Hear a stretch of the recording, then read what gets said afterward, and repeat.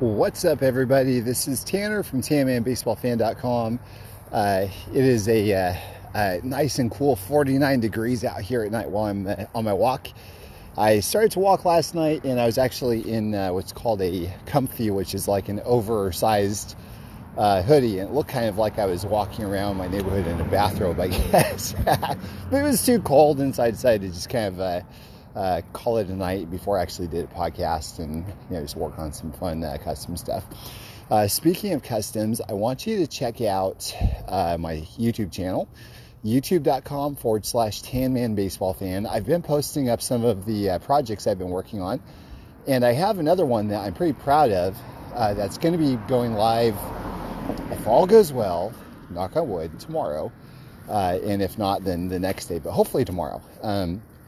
I'm really excited about it, but it's also going to be a lead into a much grander project, which I'm even more excited about. I don't know when I'm going to get the chance to work on that one and, not just finish it up, but start it up. It's going to be quite the undertaking, but I look forward to being able to dive in soon. So, a lot of things have been going on in my head. As far as the podcast goes, this is one episode that if I were an organized person that had like a set schedule and this, that, and the other, this would definitely be one of those episodes that I would wish that I would have written down and gone from a script. Everything that I say on my podcast is shooting from the hip without any preparation whatsoever. No editing, no nothing. As you know, I'm sure you can probably tell. It's me talking. If I'm walking and I trip, you hear me trip. If I find a quarter on the ground, you hear me excited about finding a quarter on the ground. That's kind of how it is for me. Every now and then I'll try to press pause if there's, like I think a while ago, there's a police officer that came up to me asking if I had been doorbell ditching or something. I'm like, I'm a 41-year-old man. Why would I be doing that? But so you didn't catch that part in the podcast a few months ago. So, but I think I did talk about it back then. So, but for tonight, like I said, if I ever do go back and read from a script for the podcast, I'm going to redo this one, and I'm going to put my thoughts in order because I think it's worth it. I'll probably even read from my book, which, by the way, some of this is covered in my book, but I think I'm going to go in depth a little further. We're going to be talking about nostalgia and the way that nostalgia kind of plays out in our collections and the different types of nostalgia that we can feel. And so memories, they're just so weird. They're a weird deal. So I went to the gas station and just came back from it, and I remember, I was watching the cashier, and I don't know what it is. Like, he was counting the dimes and the quarters and the nickels on the desk that the previous customer had left him. And there was something about the way he did it or the configuration of the coins that triggered some sort of a memory, which was like some sort of like a good memory, I guess, of me getting lunch or something when I was a kid. I don't know. It's really weird. And so that's why I'm saying memories are a strange thing, because there will be some memories that I have that I don't even know why they're connected to certain things like baseball cards, but they are. I don't know if I'm making any sense. Am I making any sense to you? I don't know. But that's just how it is for me. Like, there might be some certain smells that I associate with other memories, or I don't know what it is. It's really kind of strange. And there's also like a lot of memories I have that are kind of like, I don't want to say tip of my tongue, but tip of my brain maybe, where I know that there's a feeling that's attached to something, but I can't quite reach it. I don't know if that makes sense or not. Maybe, I don't know. My memory has been like, is terrible, by the way. So I have a horrible memory. Maybe that might have something to do with it as well. I need to take some vitamins to, get my memory to work out better. But anyway, it's back to nostalgia, and I think that kind of fits in with this. Why is nostalgia such a strong piece of our hobby? Well, I think it's especially, it's going to hit hard for us 80s babies, I think, the Gen Xers here. And I think that's mainly because of the baseball card boom in the 80s, the junk wax era. And a lot of people go, oh man, it was a terrible era because they overproduced everything. It's like, well, no, it's because they overproduced everything that we have such a resurgence in the hobby today, I think. I think that can be directly attributed to nostalgia, because if it weren't for this massive explosion of the baseball card boom of the 80s, we wouldn't have droves of people coming back in the 30s and 40s. It was nothing like the generations before had experienced in the quantity of people, the sheer quantity of people. Now, you always hear about all these people that, oh, my mom threw my cards away, and these are, a lot of times you hear that kind of story from the baby boomers, and guess what? A lot of the moms from the 80s didn't, because they heard of these stories, and as a result, there's a whole lot more, on top of the fact that a whole lot more 80s cards were produced to begin with, there's a whole lot more 80s cards that people cared about as far as protecting them and preserving them and everything. So as a result, not too much out there from the 80s is really worth all that much. 80s, like mid 80s to early 90s for the most part. But still, like I said, it's because of this why we have such a huge boom nowadays, because of people coming back to the hobby. So a lot of questions I've had, and I've been wrestling with this for years now, like why on earth is it that you or me, who got super excited about like a 1988 Topps Don Mattingly, why do we now care about a 2021 Don Mattingly 1 of 1? Where's the nostalgia connection in that? And so that's kind of what we're going to explore a little bit tonight. And I think nostalgia actually manifests itself in many ways. So the first way is directly from what you own as a kid.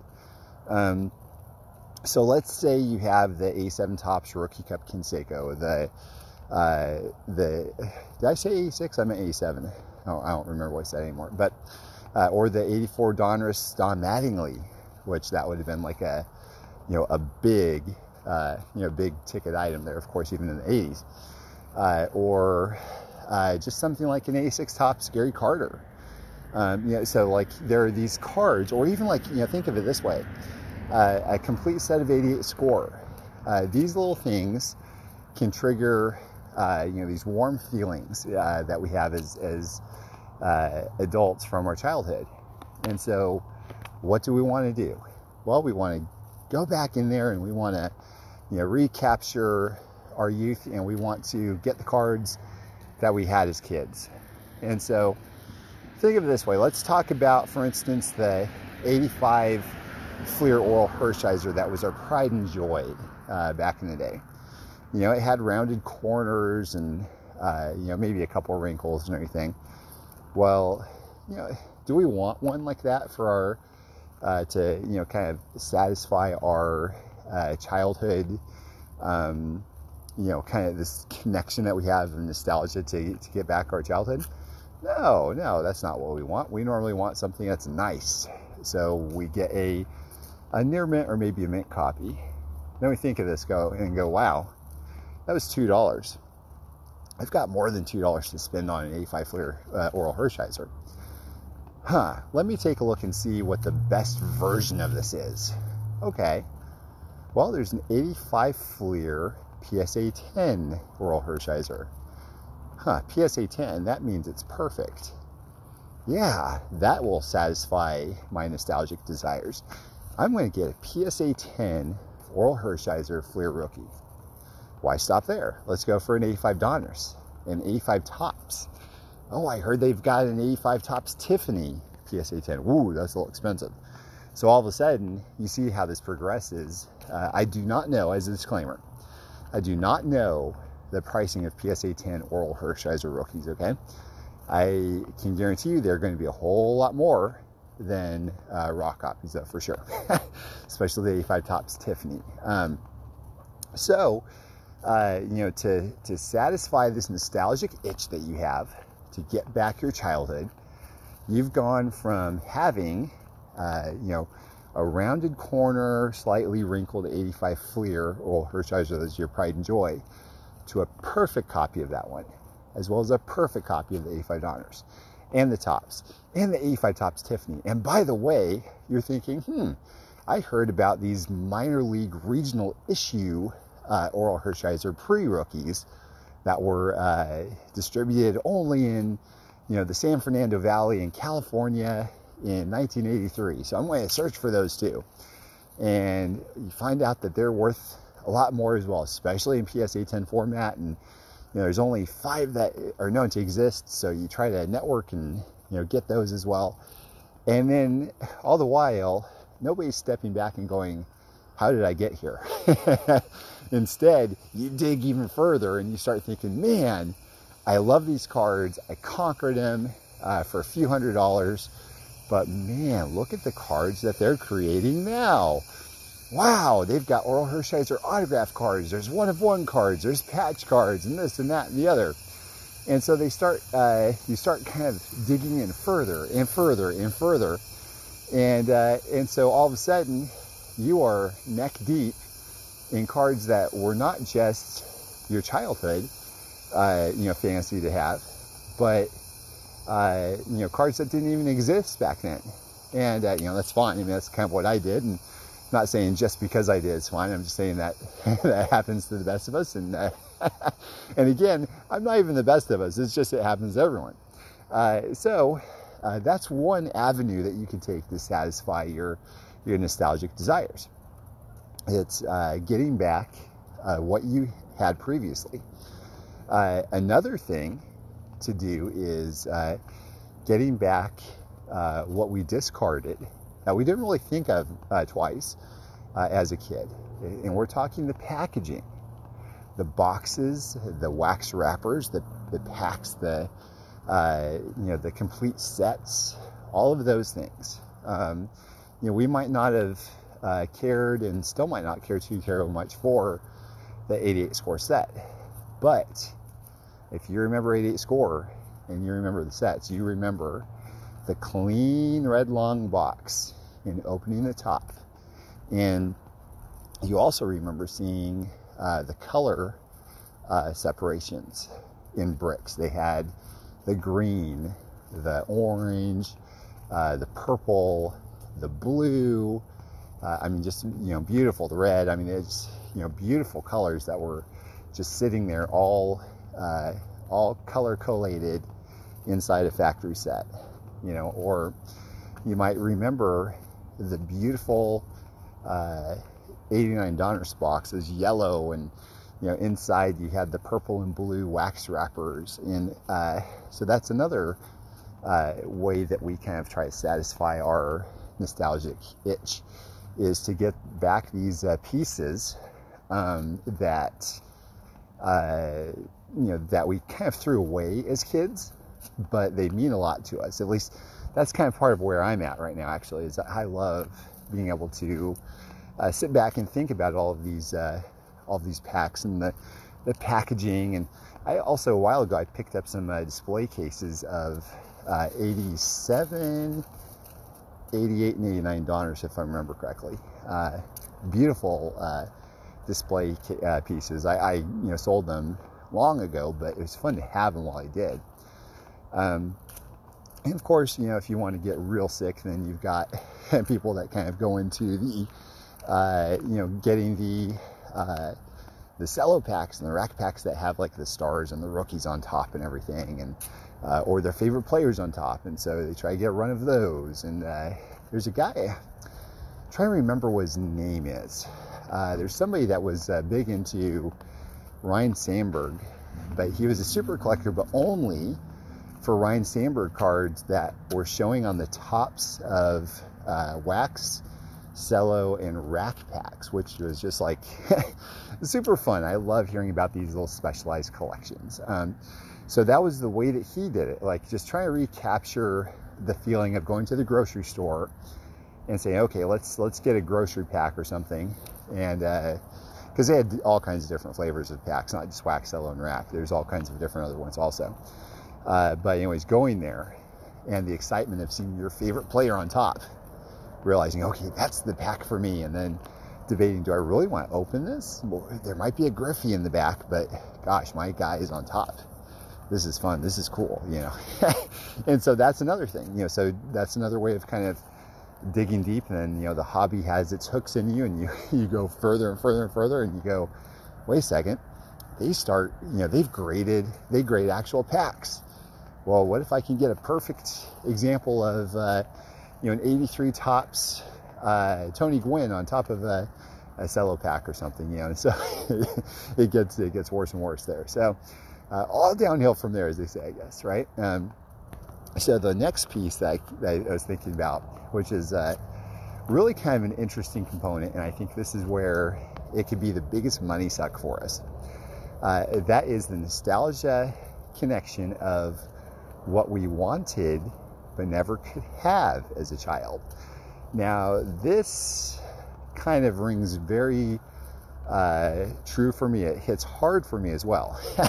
We didn't really have a whole lot of money growing up, and I was never someone that was like, oh man, I wish we had more. I wish I had this, that, and the other. I just wasn't that way. I was super satisfied with, you know, what I had, and, you know, thankful for what I had. But the running joke is, whenever we see a toy from the 80s, or we talk about it, like Holly and I talk about it or whatever, the running joke is she would say, oh, I used to have that. And I would say, oh yeah, I had a friend that used to have that. Because I didn't really have any of these toys, but my friends did.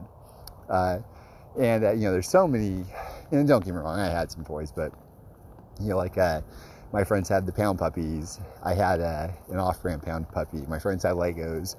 I had an off-brand Lego, which again, you know, I'm not, you know, discounting that at all, but it's just kind of a funny thing to kind of segue into this story that I'm telling you here. But the Pogo Ball Blaster, that was actually one thing that I did have, is I had a Pogo Ball Blaster, which I was really excited about. But anyways, like all kinds of these toys that were out there, and I didn't really have too terribly much of them, but it's one of those things that would, you know, kind of go in with baseball cards as well, where I think all of us felt this, right? Because we go get a copy of Tough Stuff or Beckett magazine, we see like a, you know, 52 Topps Mantle on the front, or, you know, 33 Gowdy Babe Ruth, or a T206 Cobb, or something like that. And you see all these amazing cards that, you know, not only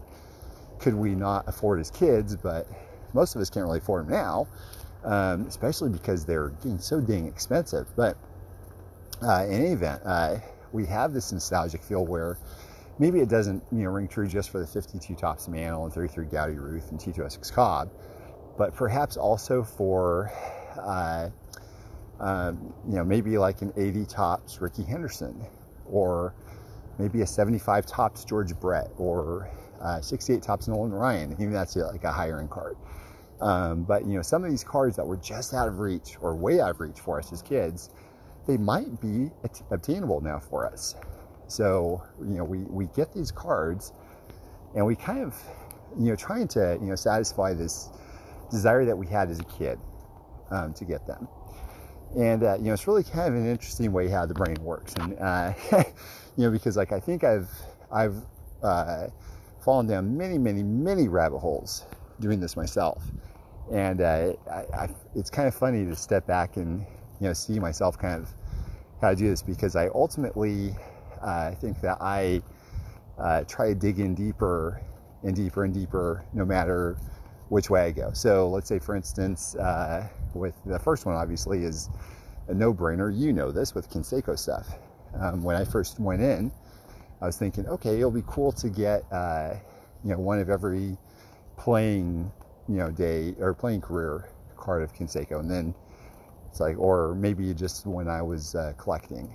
That's really kind of where I started off with the first goal I had ever as an adult for baseball cards was to get a complete set of every card from my birth year, 1980, to when I stopped collecting, basically like 93-ish. And I was thinking maybe even 92, because that's when I was like really, really, really heavy into it. But I think I was actually collecting even up to 94, really, if I'm being honest. But anyway, so I start buying these sets. And I'm excited because, you know, the prices are low for the most part. You know, of course, you have some that are more expensive, 80 tops, 82 tops traded, 84 Fleer update, so on and so forth. But 87 tops, 88 score, 89 Fleer, 90 Donners, all these are like dirt cheap now, especially compared to the prices from when I was a kid, and especially because now I have, you know, actual money as an adult when I didn't as a kid. So I started thinking, well, man, this is kind of easy. Well, I'm going to get the traded sets, the update sets, the rookie sets. And then I started thinking, I should probably get the box sets too, the regional issues, the Toys R Us, the Kmart, all of those. And I go, So that's just one way that I continually dug in deeper and deeper until I burned myself out and sold everything, you know? It's kind of funny. So then I get into Conseco cards, and it's not just his playing career cards. All of a sudden I start wanting everything. I dig in, and I start getting other, you know, non-baseball card items as well, and just like all kinds of crazy stuff. And I start digging and digging and digging deeper and deeper and deeper. I've got photographs of him from you know, his personal life, and then this, that, and the other, and you know, I've got a, you know, birth announcement from when he had his daughter, and you know, all these other weird things. And and so it's like, wow, wait a second, all of this because I love this guy to death when he was playing when I was a kid. Well, that's how it went. That's how it went for me. So later on, I end up saying, I want to get some wax boxes, because that's where the nostalgia connection is for me. I would love to be able to just sift through some packs of 87 Fleer or something and relive the glory days, so to speak, you know. And when I say glory days, I kind of say that tongue in cheek. I've said this story before. I'll probably say it many, many times again. It's the one time my dad bought a pack of 87 Fleer for $7 and opened it up like a boss in front of everybody at the card shop, laying down one card at a time across the display case like a lot of the big shots do. And man, nope, got nothing. The best card was probably the sticker. And let me tell you, that stung, because we did not have $7 to spend, and it was quite the expensive endeavor. But in any event, being able to do that, that's another nostalgia piece there. Wow, I could get a box of those now and open them and see. And by the way, I still have not opened a box of 87 Fleer before, not even now. But going into collecting the boxes, my whole thought was like, I'd like to get a sealed box of every single set from 1980 all the way to like 92 or 93. But they should all be from a sealed case and BBC authenticated. And so it wasn't about just getting a couple packs and being excited and satisfied with that. No, I was trying to get everything. So it's kind of funny how, and listen, this might just be a me thing. Maybe this isn't for everybody. Maybe this isn't how everybody else's brains operate. But I do know that's how it is for me. It was those three main nostalgic triggers. The trigger of what I used to have, the packaging of what I used to have that came in, and what I used to want. And so those were kind of the three things that hooked me and got their claws into me and you know, brought me in deeper and deeper. So and hey, listen, I'm enjoying the ride. I love this. I think it's great. I think it's a blast. Obviously, I'm going to tell you what I've been saying over the past couple of years on this podcast. You know, feel free to, you know, kind of ride the wave, so to speak, and enjoy this, so long as it doesn't overtake your budget and your finances and all that, and you know, be put on top of your adult commitments as far as bills and family and that sort of thing. So and also find a way to hopefully try and make some money in this hobby. It's a great hobby to be able to do that with. So anyway, in saying that, gosh, it's fun. It's a great way to relive memories as a kid.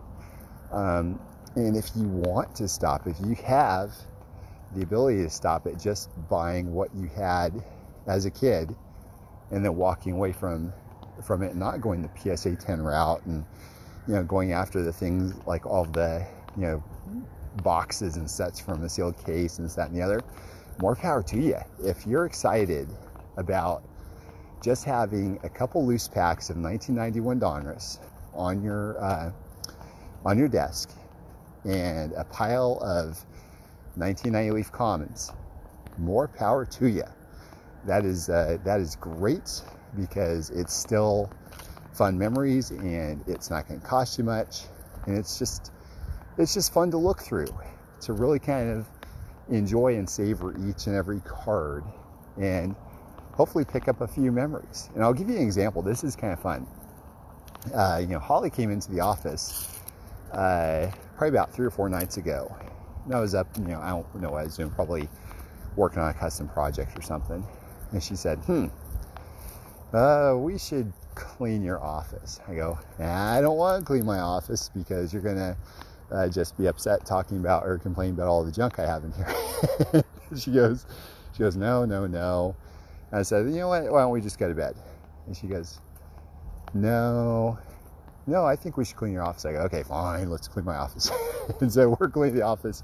And she's actually taking interest in the baseball stuff they have. And so I'm telling her about some of them. She looks at the Billy Sunday card and she's like, oh yeah, this is my favorite one. And she said, you know what you should do, Tanner? You should get more Billy Sunday cards. I go, okay, that's cool, that's great.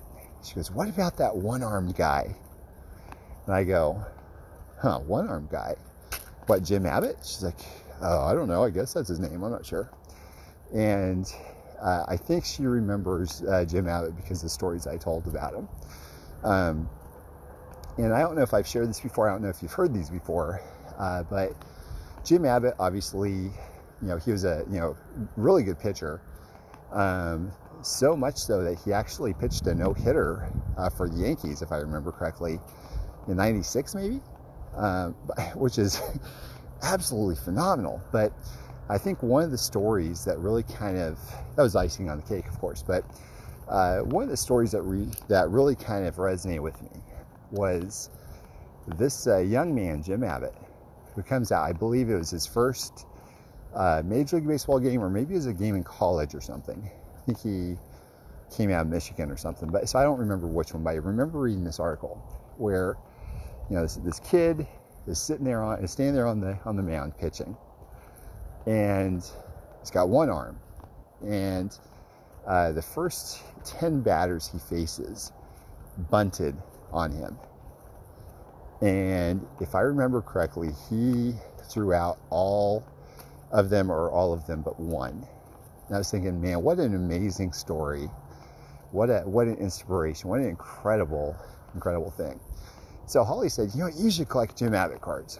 I go, man, the last thing I need is for my wife to actually tell me what to collect, because I will go all in. I will PSA 10 the heck out of all of his stuff and look for his one-of-ones and all that.